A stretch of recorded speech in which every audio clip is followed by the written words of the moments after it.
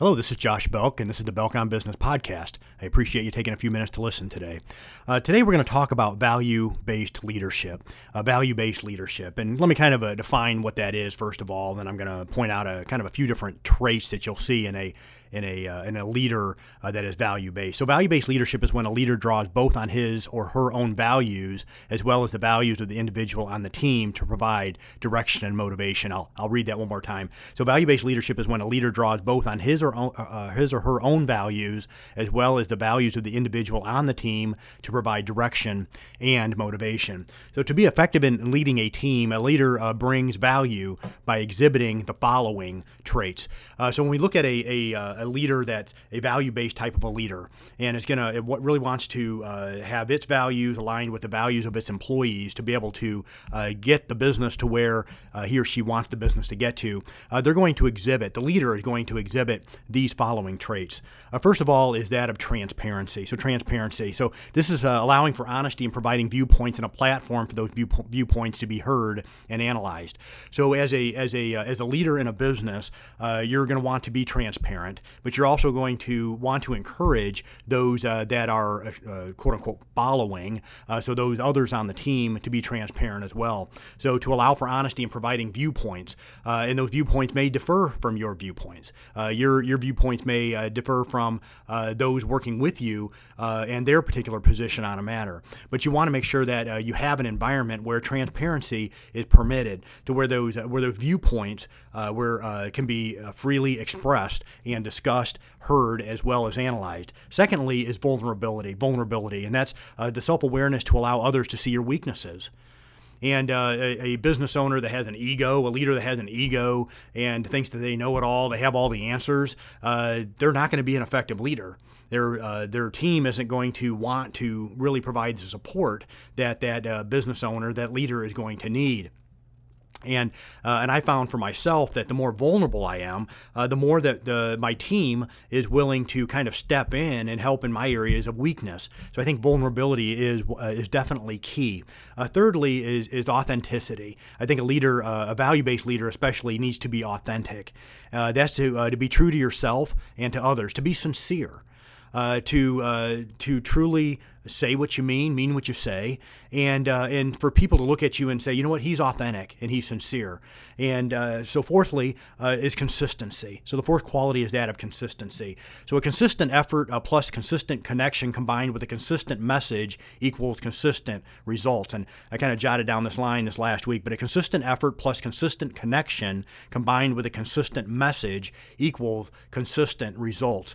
So a lack of consistency creates confusion in a business. I was actually at a client's here within the last couple weeks, and this was something that was expressed by some of the team members. We were talking about culture, and one of the frustrations that they had in their corporate culture was a lack of consistency by the owner of the business, and this really created confusion within the individuals in the business. They didn't know what to expect from day to day in the business.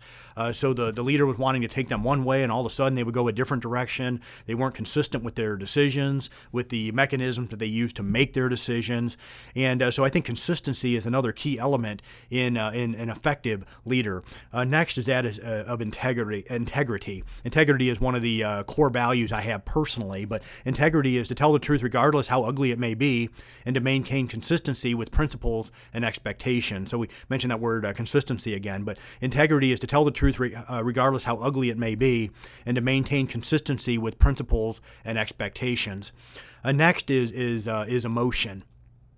I think a value-based leader should be somewhat emotional. And I don't mean, when I say emotional, I don't mean a lack of control in emotions. I'll kind of define what I mean here. To be emotionally intelligent, and this EI term was kind of made popular here in the previous decade or so. But to be emotionally intelligent is to understand and manage your own emotions and the emotions of those around you. So to kind of understand where you're at, understand positive emotions, understand the negative emotions, and how it affects those individuals around you. And the same thing is true with your team members. So an effective leader understands how to use emotion, how to control his emotion, and also understand how to manage effectively the emotions of the team members as well. So to be emotionally intelligent is to understand and manage your own emotions and the emotions of those around you, and also a self-awareness of how the mission, vision, and decisions make me feel as a leader, as well as those who are I'm working with in the business as well. So self-awareness of how the mission, vision, and decisions make me feel, as well as an understanding of how they make others in the business feel as well. And then lastly, an effective leader needs to be courageous, needs to have courage. And this is a willingness to remain bold through difficult times while maintaining one's own principles. And every business is going to go through cycles. It's going to go through difficult times. On the front end of a business, many businesses fail. Most businesses fail in the first 3 to 5 years. And they don't make it to where they want to be, but it takes a great deal of courage by that leader to kind of work through the difficult times in business. If a business is around long enough, even if it's very successful from the get-go, it's going to have times where things are going to be very difficult. There might be some sort of a crisis that comes into the business. There might be a loss of a key person in the business. Whatever it may be, but the leader in the business is courageous enough to be bold enough to work through those difficult times. So a willingness to remain bold through difficult circumstances, while maintaining one's principles, having a faith in the people, as well as keeping the end in mind while remaining open to direction and change. So quite a few different elements that we see there.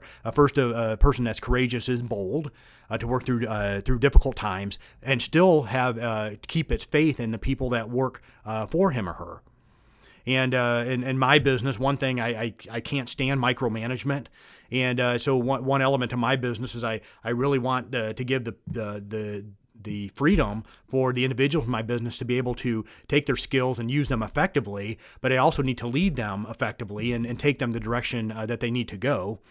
So still having a faith in people, and while still keeping the end in mind, and while remaining open to direction and change. Because when you go through difficult times in a business and you're keeping your faith in your people, there's still going to be times where direction and change may need to move a little bit. So there needs to be a little bit of a change in direction to be bold enough to be able to lead effectively in a way to work through the difficult times and to make the changes, even if it's a change in direction in the business when necessary. So just 7 different character traits of a leader that's an effective value-based leader. Hope this was of some help to you. Have a wonderful day. This is Josh Belk with the Belk on Business podcast.